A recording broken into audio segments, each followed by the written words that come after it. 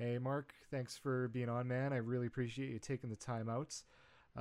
So, Mark is a friend of mine. He runs Everyday Kitchen with his wife. He's got a lot more crazy things about him. I actually was introduced to him as producer Mark from the Justin and Greg show. So, but I can't fill in everything. So, tell me a little bit about yourself and then Everyday Kitchen too. Yeah, for sure. Thanks for having me on. Yeah, so like you said, my name's Mark. My wife and I, my wife Katie and I, we run the Everyday Kitchen, which is North America's first sourdough donut shop, and that's located right here in Regina, Saskatchewan. And so we do sourdough donuts as well as a full coffee bar. So yeah, we're located right in the historic warehouse district in Regina. Before that, I ran a marketing agency with a friend of mine, and yeah, and so I've we've dabbled in marketing and now entrepreneurship and business ownership. So yeah, that's a little bit about me. So I did say before that I knew you as producer Mark, and you worked on the Justin and Greg show as the behind the scenes, I guess, producer. You did all the other stuff that they weren't able to do at the time, so sound and upload and any kind of tech stuff in the background. Yeah, Um, yeah, it, yeah. So they were sorry, so they were one of the first like Facebook Live shows yeah, that was really like regular. So yeah, I got to help out with that. yeah, and yeah, I've been trying to get them on, but with Greg starting up as the new host of Z99's show there, and Yeah, Justin's been crazy to get a hold of too. But hopefully, I'll be able to kind of book him in one of these times. But it's great to have one of the trio in because you were behind the scenes, and I don't think you got enough respect because I'm doing this now as a solo project fair enough. or a solo act, Yeah, and it is tough, man. Like to get everything together and make sure everything goes smoothly, and if something breaks, it's the end of the world. But trying to make it not seem so anyway. Um, totally. so going from the marketing side of things, like why donuts? Yeah, that's a great question. So that was more my wife. So when our second son was born at the beginning of 2018, I quit my full time job, which was marketing for an automotive group, and started a marketing agency. Like I said, we specialized or focused in on Facebook and Instagram ads for various kinds of businesses or organizations. And at the same time, Katie, about 6 months before that had started, she developed a sourdough donut recipe out of our house. Just a way she's always done baking and kind of sold baking and stuff on the side. But she got fascinated with sourdough and at the same time wanted to make a donut because our oldest son hadn't had any donuts ever. She wanted something a little healthier. So kind of simultaneously, it worked really well actually because I was working from home was my office primarily, and she was working from home, and so it was a really great tandem for us to be able to help each other out and look after the kids when the other one needed it.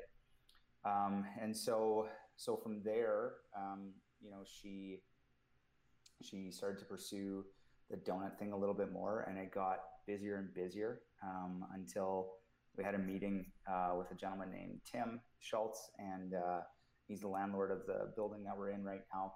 And we were looking just to rent some commercial kitchen space. He had a commercial kitchen that he was renting out to different vendors. And through that conversation, it just kind of led to, why don't you guys just open a coffee and donut shop? At which point Katie said, yeah. And I said, okay. And so it was just a really, um, it wasn't by chance, but it was just a really fortunate series of events that took us there. And so it was just a step of really actually just looking to try to get the production out of our house instead. And then it led us down the road to where we are. So I didn't have any plans though of kind of joining the donut or coffee side of things when we Yeah. first kind of headed down that path. So yeah. I remember when you had started it, you were just helping Katie out, and this was just something where you're going to use your skills as a marketer to assist in that. And then I think it just exploded. I haven't seen a lot of businesses immediately get the traction that you guys did right out of the gate.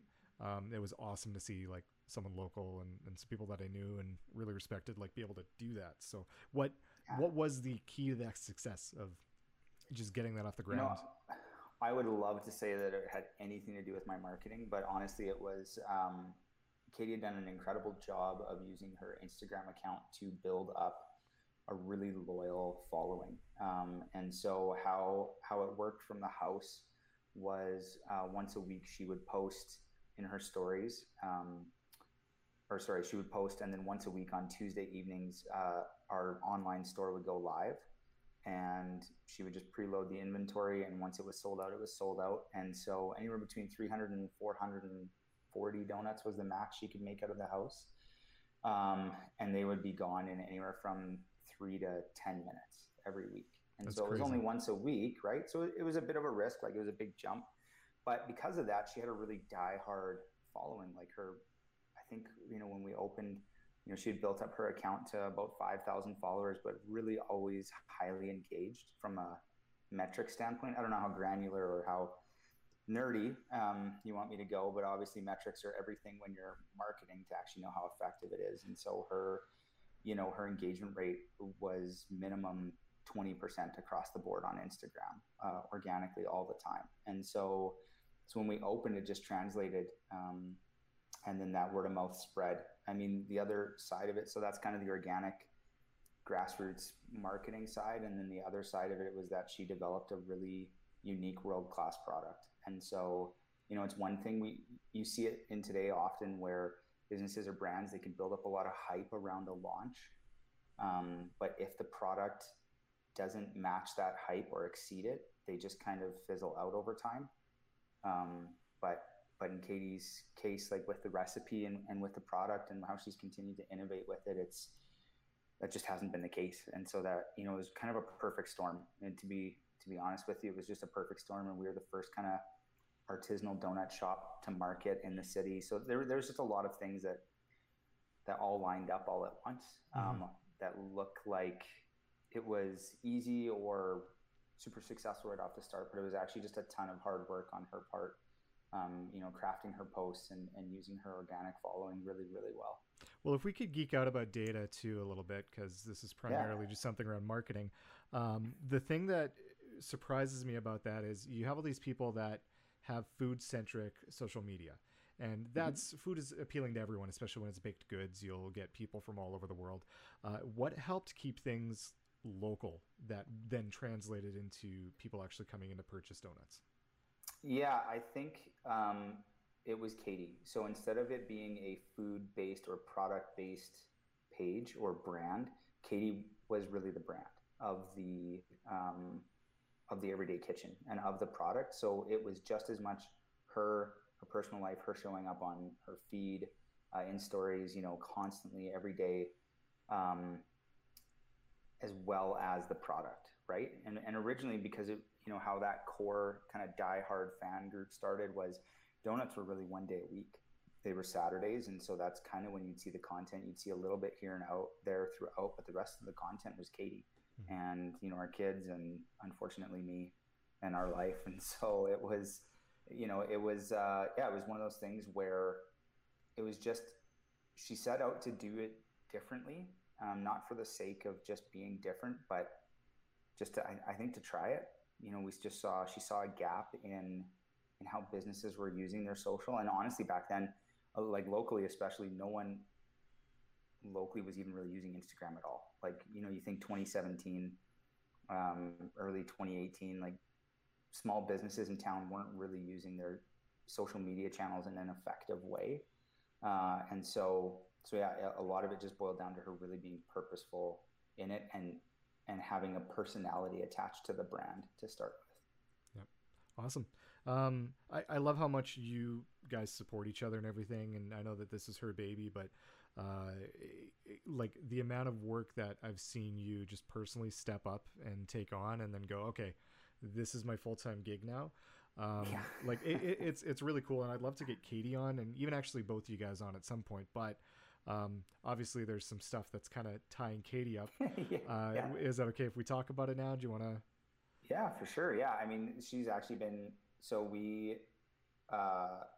Katie's not transitioning out of the business, but I mean, we're expecting our third baby any day here. So yeah, so she doesn't do much of, we try to get her to not do much of anything right now, other than just tying up loose ends, Yeah. to be off for a few weeks. I think I can probably keep her away for about 6 weeks. That's about the max that I think I can keep her away.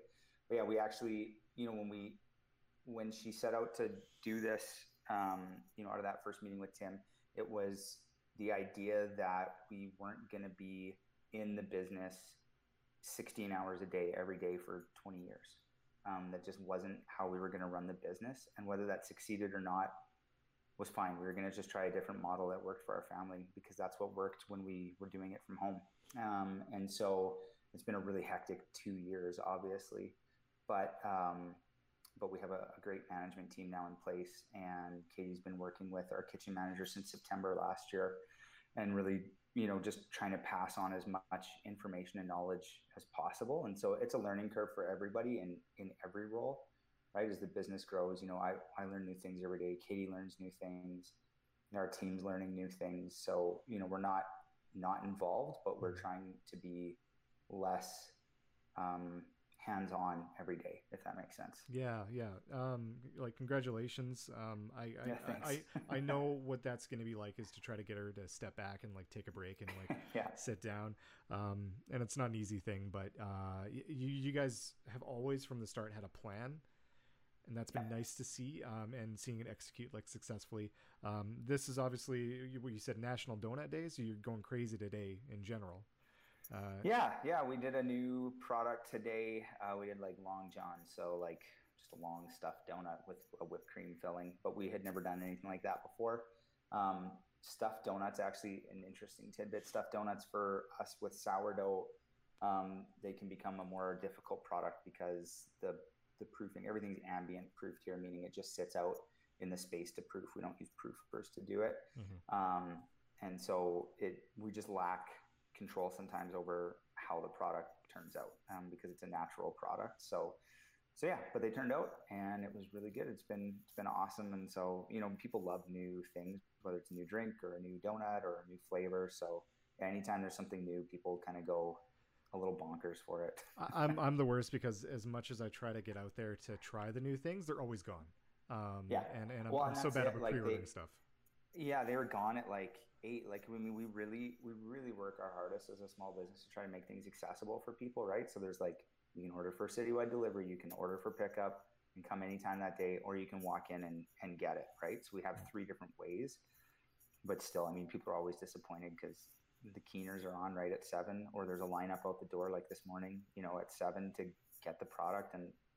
And because we use a shared space, and because the donuts take 48 hours to make, we can't just make more, right? Like it's impossible. That's actually we're out. That's the answer to a question that I was asked when I was talking about you guys.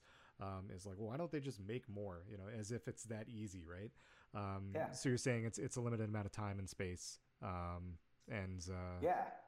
Yeah, totally. So yeah, we share a kitchen, first of all. So whether we're making 600 donuts or like a day like today and tomorrow we're making 1,400 donuts, we have to be out of the kitchen by 8:30, no matter what's going on. And so it just limits how much we can make. Like I said before, because of the nature of the product, we can't just cut 1,400 long johns. It doesn't work that way with how we have to roll the dough, the air in the dough. I mean, we could get really scientific on it, but it just doesn't work that way. And honestly, like, exclusivity isn't a bad thing all the time. Like, it turns some people off, and eventually they stop trying, or, and that's unfortunate. We're working. That's part of why we're, hoping to, why we are expanding and we're building a new facility, is that we want to try to serve as many people as possible. But at the end of the day, when we're out, there's just nothing more we can do about it. So, so you guys aren't really sharing a kitchen anymore, at least in the near future, because you do have a new space. When's that going to be happening? Yeah, so we're targeting August. I think we'll probably move in sometime in August as a team. Probably do like a week or 2 of being open in there, and then we're targeting a big grand opening on September long weekend. Sweet. That's awesome. This will be out a little bit before then, and after, so hopefully everyone can give some congratulations on your Instagram and awesome. Facebook there. Um, so besides that, have you guys thought about additional locations, or are you kind of like playing it as safe as you can, but still trying to be as smart going forward? Yeah, for sure. There's always an element of risk, right, involved when you are looking at any business or expansion or anything like that. So we have a location that's coming out in the east side of the city, hopefully this year. That one, we just don't have control over the timeline fully because we're not the ones building it. There's a developer doing it, and we're part of a group of businesses going in. So it's really up to the developer, but we're hoping that's going to be November. And so part of the catalyst for us moving and building a new space was to be able to facilitate making enough product for two locations. We needed a new kitchen and we needed our own kitchen space. So when we were in the process of looking for a kitchen, the building across the street kind of came up. And then it just made sense to build a production facility, storage, and then also a brand new coffee bar with that as well. So yeah. Sweet. No, that's awesome. Can't wait to see that. I do want to touch on something that you probably answered a million times as a small business owner in 2020. Yeah.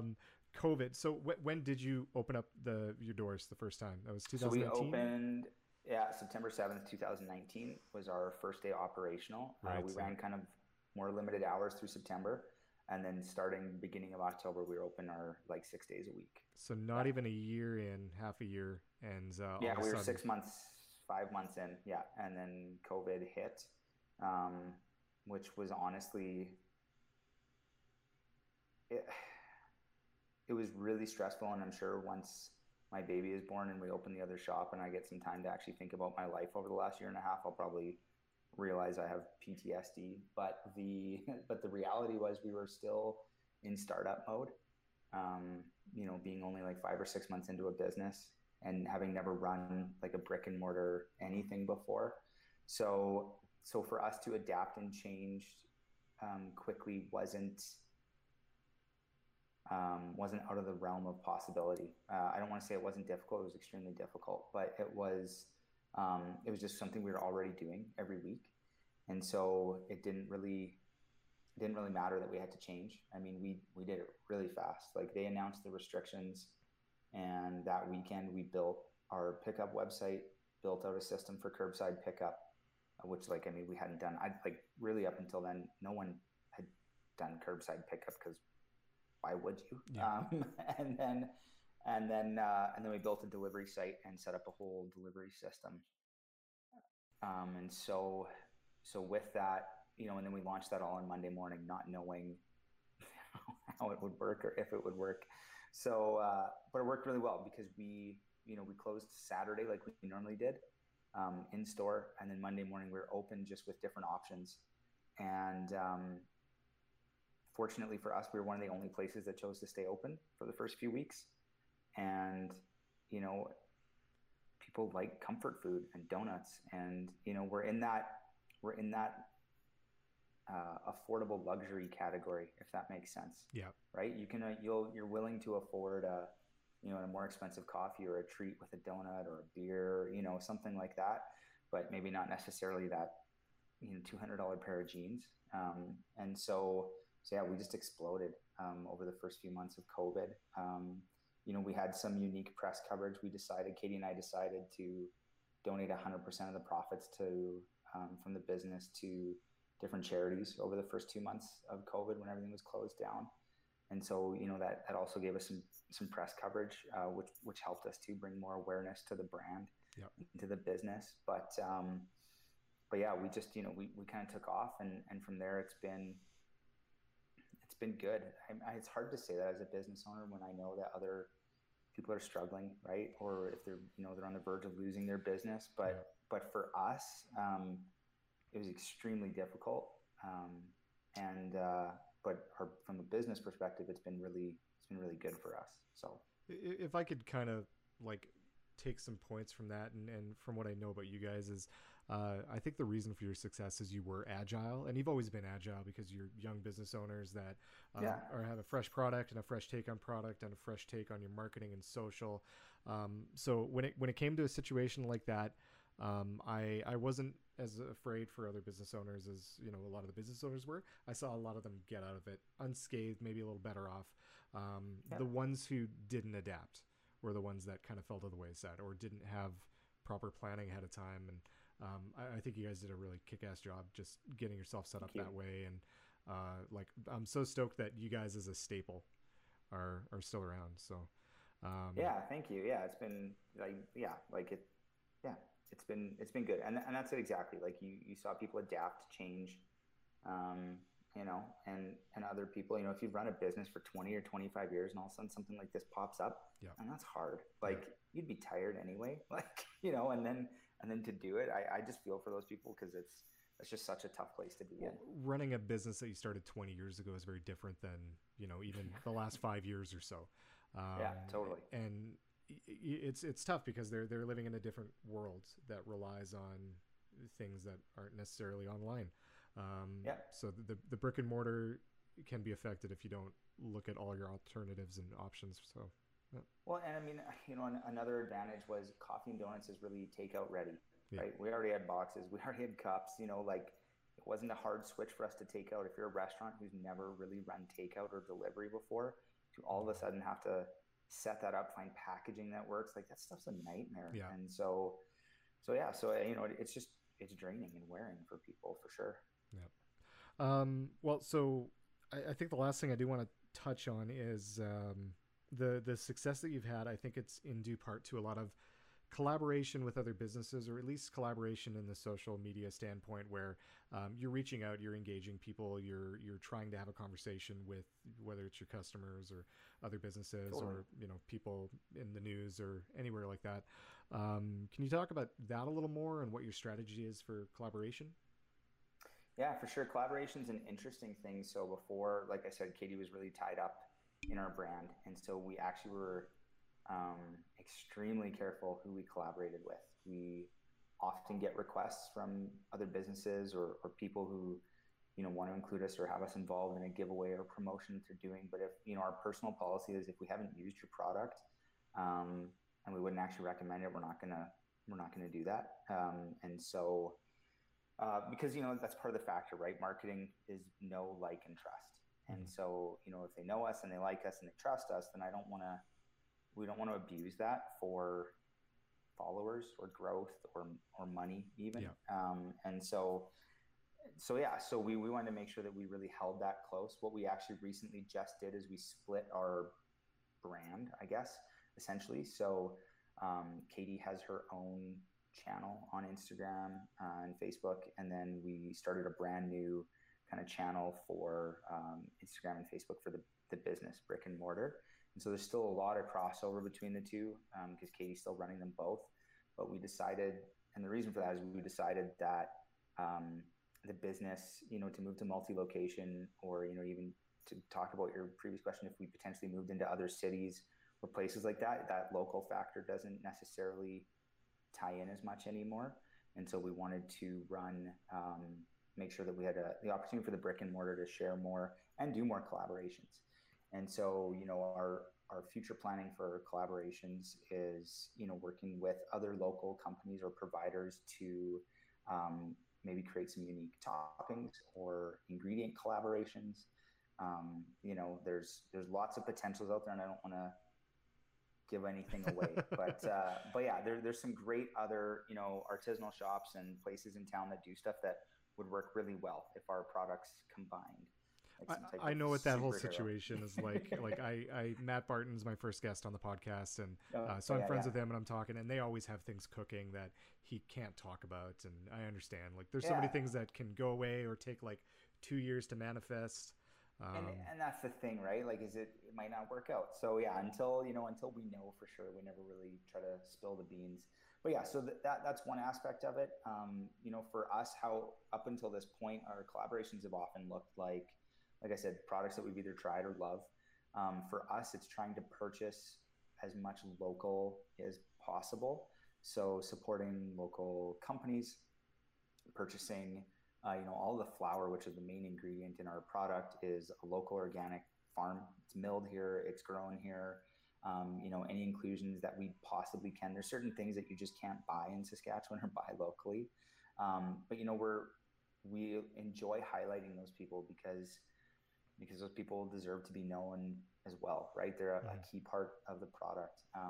Aside from that, the charitable organizations or the organizations that we work with or partner with as our monthly donation partners, we like making sure that people are aware of them and their existence or what their needs are, or, if they have a fundraiser that's coming up, it's just nice to be able, we don't want to just take from the community. We want to be involved and be able to give back to the community. And so that's a really key piece of the collaboration portion.